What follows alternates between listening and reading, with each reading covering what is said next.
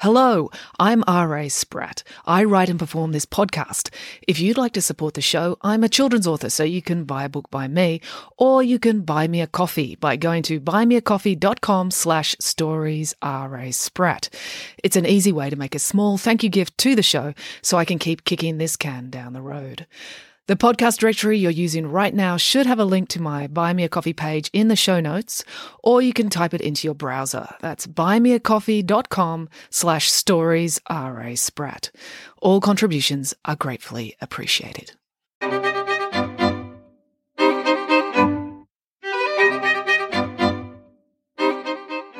Hello and welcome to Bedtime Stories with me, R.A. Spratt. Okay, as promised, I'm going to be jumping into the Peski Kids today. That's a series of books I've written. So today we're going to be reading from the Peski Kids Near Extinction, which is the fourth book in the series, or as I like to think of it, the red one with a picture of a dinosaur on the cover. So if you didn't catch the first three books in the series, I've already read them on the podcast. You can go back and listen to them to get up to speed, but I'm pretty sure you'll be able to follow along with the plot, because I'm going to start off by reading the prologue, which is basically a recap from the end of the last book. So let's just get stuck in. Here we go. Prologue. Okay, said the cat lady, flipping the book shut and chanting something she had clearly said many times in a sing-song voice. Do you, Harold Octavius Peski, take Ingrid Sarah Bjork to be your lawful wedded wife, to love and honour her from this day forth, and for as long as you both shall live? There was a silence except for the scurrying of cockroaches in the dark corners of the room, and the wind creaking the rusty iron roof. Everyone stared at Dad, waiting for him to speak. Said Dad nervously. Everyone leaned in a slight bit closer to hear what he would say next. Dad turned to Ingrid, looking into her startlingly blue eyes. They looked like alpine lake water, blue and pure. You could almost drown in them. Dad almost wished he could drown in them to avoid this excruciating moment of decision. But he had to say something. Dad drew a deep breath and said, "I..." Suddenly the door burst open and a bedraggled, rake-thin woman staggered into the room. "Stop!" cried the woman. She lurched towards them. She looked exhausted. "Who are you?" demanded Miss Klaus. She'd been expecting some sort of legal intervention, but usually legal intervention came from someone better dressed. "I am Svetlana Borovsky," said the woman between panting breaths. "I am here to stop this wedding. I have been sent by..." She struggled for breath. The suspense was agonizing. Everyone was desperate to know. "Who sent you?" asked Loretta. "Professor Maynard?" asked Finn. "The Department of Immigration?" asked Miss Klaus. "No," rasped the thin woman. She lurched forward again and clutched hold of Dad's forearm for support. "I have been sent to stop this wedding by Dr. Eleanor Banfield, your wife." Dad yelped with fear. "Ah!" The woman collapsed with exhaustion. April grinned triumphantly. "I knew Mum wouldn't let us down." Chapter 1. It's off. "Right, that's it. The wedding is off," announced Dad. "No," said Miss Klaus. "All the more reason to push on. We need to stabilise Ms. Borg's citizenship status." "Nay," said Ingrid, reverting to Swedish. "We must stop." "But why?" pleaded Loretta. "You can always divorce him later. We'd all love to see a nice wedding. It's so romantic." "We're in a rodent-infested, spider-ridden, derelict one-room courthouse," said April. "How is that romantic?" Pumpkin barked excitedly. He just cornered one of the rats behind the old witness box. "It's certainly memorable," said Loretta. "Hey," said Finn, eyeing Loretta with suspicion. "Did you pay this woman to turn up and stop the wedding just to make it memorable?" "No," chuckled Loretta, "although it is a good idea. I'm surprised more people don't do it, especially brides with cold feet. It would be a good way to call off a wedding without the recriminations being aimed at you." "I think we should call an ambulance," stammered Joe. He had helped Svetlana over to a seat and was fanning her with one of Miss Clow's legal pads. "This lady does not look well." "She's fine," said April. "She just needs a decent meal. We should take her over to the Good Times Cafe for a milkshake and an egg and bacon roll." "I like this idea," said Ingrid. "Why don't you just finish the wedding off first?" said Loretta. "Then the egg and bacon rolls can be the reception." "Surely the wedding can wait half an hour while we hear what this woman has to say," said Finn. Ms. Klaus looked at her watch. "Fine, but it's all going on your bill, and I charge $800 an hour." "That's all right," said Loretta. "The egg and bacon rolls only cost $5, so we'll be saving money there." "Water! I need water!" gasped Svetlana. "Nah, you really don't," said April. "There's something weird in the water here. Turns everyone into morons. You're better off sticking with the strawberry milkshakes." 10 minutes later, they were all crowded into a booth at the Good Times Cafe, eating egg and bacon rolls. Most of them had completed the mud run just the previous day, so everyone, even those who weren't literally starving, were starving. There wasn't any conversation for a while, just the sound of them scoffing food. Even Pumpkin was silent as he sat on April's lap. The rat he had eaten earlier had been delicious. The only one not focused on food was Henrietta Klaus. The Good Times Cafe did not have any low-fat, low-carb paleo options on their menu, so she checked the messages on her phone instead. Even that she would have preferred to do outside. Henrietta didn't like the thought of the fumes from the deep-fat fryer getting into the fabric of her $3,000 Italian suit. She even refused to drink the Good Times Cafe's coffee. They made their coffee with a drip filter, and Ms. Klaus had not drunk filter coffee since she was 8 years old. But she never travelled anywhere without her travel espresso machine, and Joy, the perpetually sullen waitress, agreed to let her use it in the cafe in exchange for a $50 tip. Joy almost smiled when Miss Klaus handed over the banknote. She had never been given a tip before. She briefly considered if there was some way she could make this happen again, but then she realised that would involve her being nice to customers, and Joy was not prepared to do that. So she continued about her job as sullenly as ever. Eventually, after eating 3/4 of an egg and bacon roll and drinking half a milkshake, some colour was starting to return to Svetlana's face. She would have drunk more, except the Good Times Cafe's milkshakes were so thick you needed considerable core strength to suck them up through the straw. And she would have eaten more, except Joe had seen she was struggling, and being a considerate boy with a never-ending appetite, he had helpfully finished her roll for her. "So tell us all about it," urged Loretta. "Have you really seen their mum?" "Yeah," said Svetlana. "This is true. I see her. I live with her." "Really?" said Loretta, arching her eyebrows. "We were both prisoners in the same block," said Svetlana. "Your mother is in prison?" exclaimed Loretta. "Why is this the first I'm hearing about this?" "Shush up so we can fill you in later. We want to hear what she's got to say." "I was in the cell next door to your mother," continued Svetlana. "They put me there because I don't speak English. They don't want anyone to talk to her. She's the most dangerous prisoner."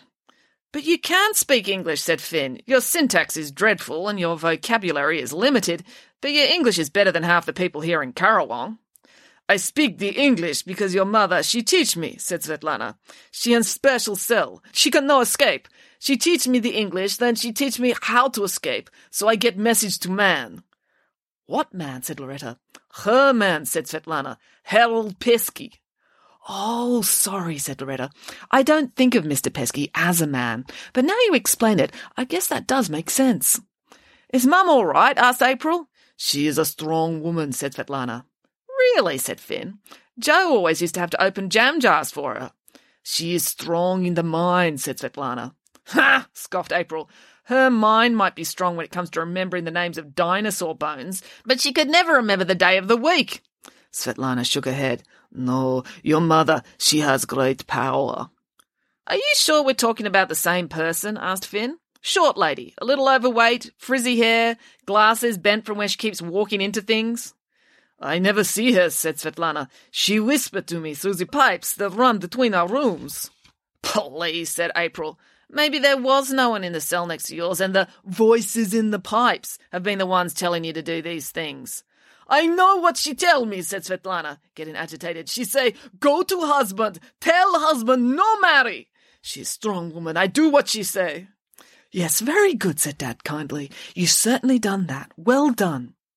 "You just like Svetlana because she got you out of having to marry Ingrid," accused April.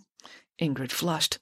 Ingrid did not usually display any visible sign of emotion, but when you are a tall, blonde, gorgeous Nordic goddess, it does somewhat dent the pride to have a bumbling, overweight, middle-aged man desperate to avoid marrying you. Dad looked sheepish. "I would be very proud to marry Ingrid," he said, "but perhaps not today." "But why does Mum want Dad back?" asked Finn. "No offence, Dad, but she hasn't shown any interest in seeing you for the last 11 years. "Oh, no offence taken," said Dad. "I don't think." Dr. Banfield no say she want her man back, said Svetlana. She just say, stop the wedding. Oh, said Dad. She probably just hates Ingrid, said April. Perhaps she's Swedophobic, said Loretta. Huh? Asked Joe. She could have an irrational fear of Swedish people, said Loretta. They all looked at Ingrid. It would actually be quite rational to have a fear of her. I can't hold off the immigration department forever, said Miss Klaus. If you don't marry, they'll come back with more cars and more warrants, and there won't be anything I can do. I have an idea, said Ingrid. Ingrid did not often say much. She'd spent over 2 years pretending she couldn't speak English at all. So when she did speak, everyone fell silent and listened. Before Mr. Peski and I marry, we should get to know each other better. Oh, now hold on, said Dad. Let's not get carried away. We don't want to rush things. We should go on holiday together, continued Ingrid. I love it, declared Loretta. So romantic. But I don't. Ow, cried Dad. Ingrid had kicked him hard under the table. But I don't want to. Ow, cried Dad again. Do you realise you just kicked me twice? Ingrid kicked him again, a third time. Ow, said Dad. I'd take that as a yes if I were you, Dad, said Joe. We go on holiday, said Ingrid. But, began Dad. Ingrid glared at Dad. My foot is getting tired. Please don't make me kick you again. All right, whimpered Dad. What are we going to do with Svetlana? Asked Joe. She's not very well. I'm sure she'll be taken care of by Professor Maynard, said Dad. No, yelled Svetlana. Not the Maynard. She leapt to her feet and stumbled away from the booth. It's all right, said Joe. No, protested Svetlana. I will not be taken care of. Good one, Dad, said April. She thinks you're going to get Professor Maynard to knock her off.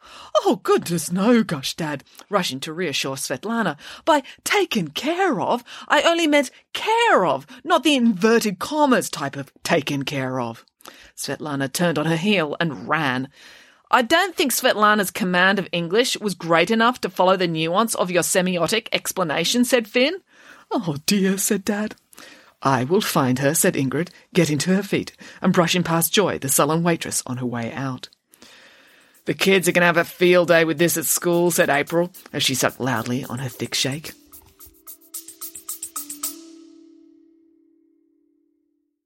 Hey parents. Yeah, you. Are you looking for a podcast your kids will really love? Well, we made one just for you. And for us. As genuine, all-natural kids ourselves, we know what makes a fun and interesting podcast. So we decided to make it ourselves.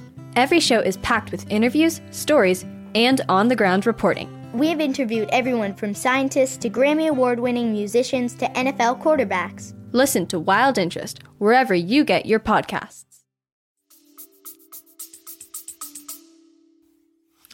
Chapter 2. At School. April was entirely wrong.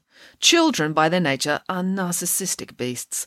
The other students at Currawong High were still caught up in the excitement of the mud run. For more information, see The Peski Kids 3, Stuck in the Mud. After all, it's not every day that an Olympic athlete robs the bank and is hauled off to prison. So no one had noticed the thin European woman running about town or the fact that Dad had been moments away from getting married. Joe was more popular and admired than ever because he had won the mud run, cementing his reputation as being strong, silent and athletic. This was much to Joe's chagrin. Now even more girls had a crush on him. Up until this point, the fact that Daisy Odensdotter, a stunningly beautiful and athletic girl, had marked him out as her territory had protected Joe from all the other girls setting their caps at him. But now that Joe was Currawong High's lawn bowls champion and mud run winner, he was too alluring. Girls were prepared to take on Daisy to try and win him over. As a result, Joe spent all of recess and lunch every day running from one hiding spot to the next as he struggled to avoid his onslaught of admirers. On the Thursday after the mud run, however, Joe had a brief reprieve.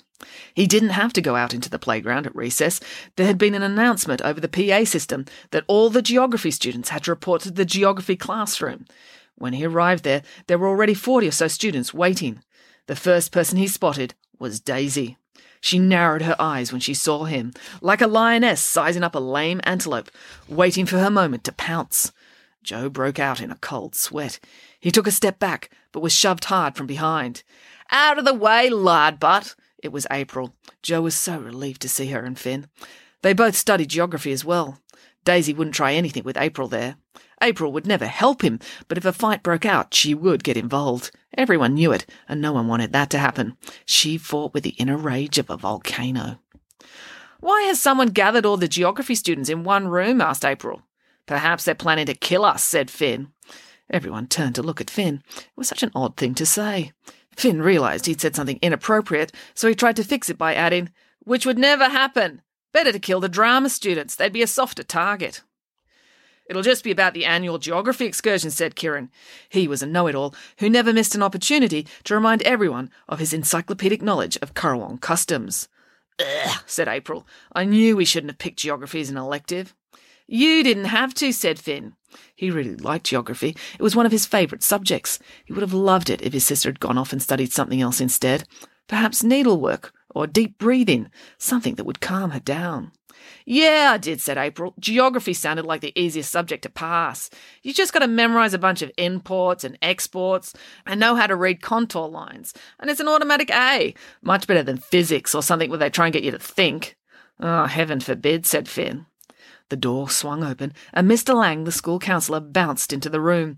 It was so rare to see him happy. His job had not been easy since the Peski kids had arrived in Currawong. Something very good must have happened. "I have wonderful news," said Mr. Lang, smiling happily. "The annual geography excursion to observe erosion in an agricultural environment has been cancelled." All the geography students erupted into cheers, whoops, and cries of delight. April and Finn were baffled. "There was meant to be an excursion to observe erosion?" asked April.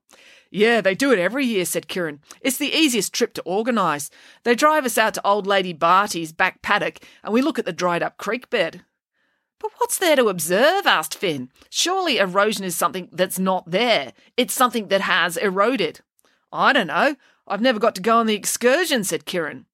"This was going to be my first time." He seemed a little put out. Erosion was the type of boring thing he would be interested in. "Shh," said Mr. Lang at the front of the room. "The reason we aren't going to look at Mrs. Bartholomew's erosion this year is because the school has been awarded a special grant by SEORIS, the Scientific Education of Regional Youth Society.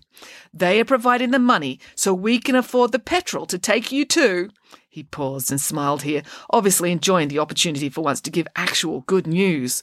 "The Galagan Bone Dinosaur Park." "Woohoo!" The room exploded with excitement. Students were cheering and chattering excitedly about the news. "What's the Galagan Bone Dinosaur Park?" asked April. "It's a farmer's field in the middle of nowhere with big fiberglass models of dinosaurs," explained Animesh. "Why are they so excited about that?" asked April. "Well, it's more exciting than erosion," explained Animesh. "Only marginally," said April. "April doesn't like dinosaurs," explained Finn, "because of Mum." "What about your mum?" asked Matilda. Finn realised he'd made a mistake. They weren't meant to mention their past, or their mother, and in particular, they weren't meant to mention their past as it related to their mother. "Oh, nothing," said Finn. "It can't be nothing," said Animesh.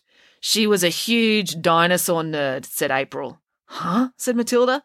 "Mum was a paleontologist, a dinosaur scientist," explained Finn. "Oh," said Animesh. "I take it back. That isn't interesting." "We know," said April. April also knew that paleontology was just their mother's cover identity. Really, she was an international super spy. But still, any mention of dinosaurs made April angry. It reminded her of her mother's deceit.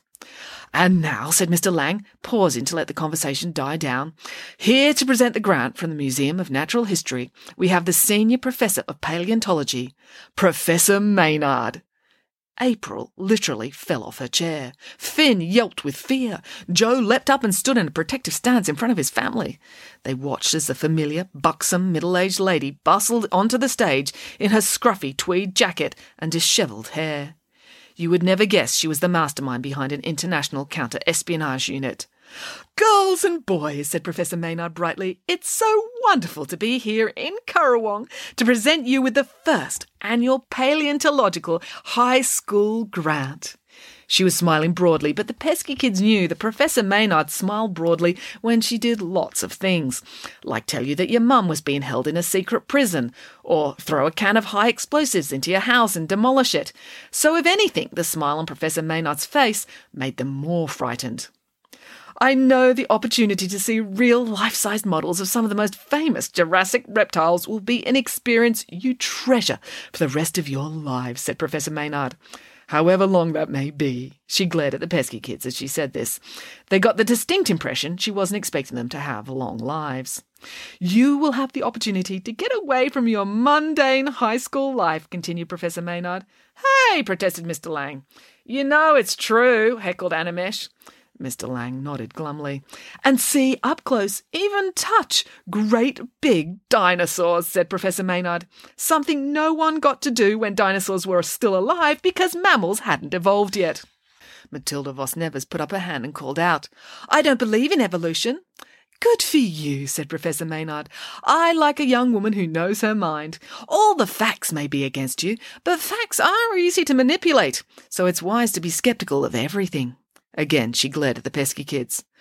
I'm sure, young lady, continued Professor Maynard, you will enjoy the excursion just as much. Apart from dinosaurs, there will be lots of other wonderful scientific phenomena you can observe at the park, like... Professor Maynard struggled to think of anything. She turned to Mr. Lang for support. Said Mr. Lang. Erosion? Exactly, said Professor Maynard. Erosion. Wonderful phenomena. If it weren't for erosion, we wouldn't have found so many dinosaurs. They'd still be in the ground, wouldn't they?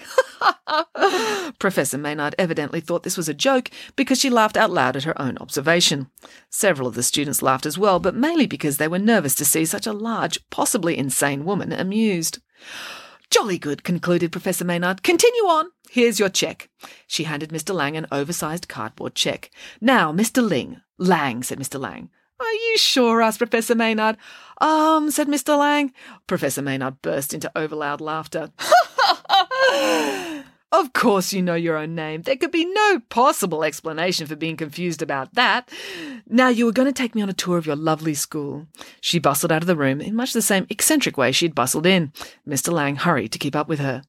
Should we be fleeing for our lives? Finn whispered to April. They picked up their bags and started ambling unenthusiastically towards their next class. April shrugged. Maybe she did just come to give us school money to go on a dinosaur excursion. I don't think Professor Maynard really cares about dinosaurs, said Finn. They all stopped walking. Trying to work out what Professor Maynard was up to was making all sorts of dreadful possibilities run through their minds. We need to check on Dad, said April. If she's here, this could be a distraction. Good thinking, said Finn. Come on. Finn tugged on Joe's shirt sleeve. We need to have sudden, simultaneous earaches. Huh? Said Joe.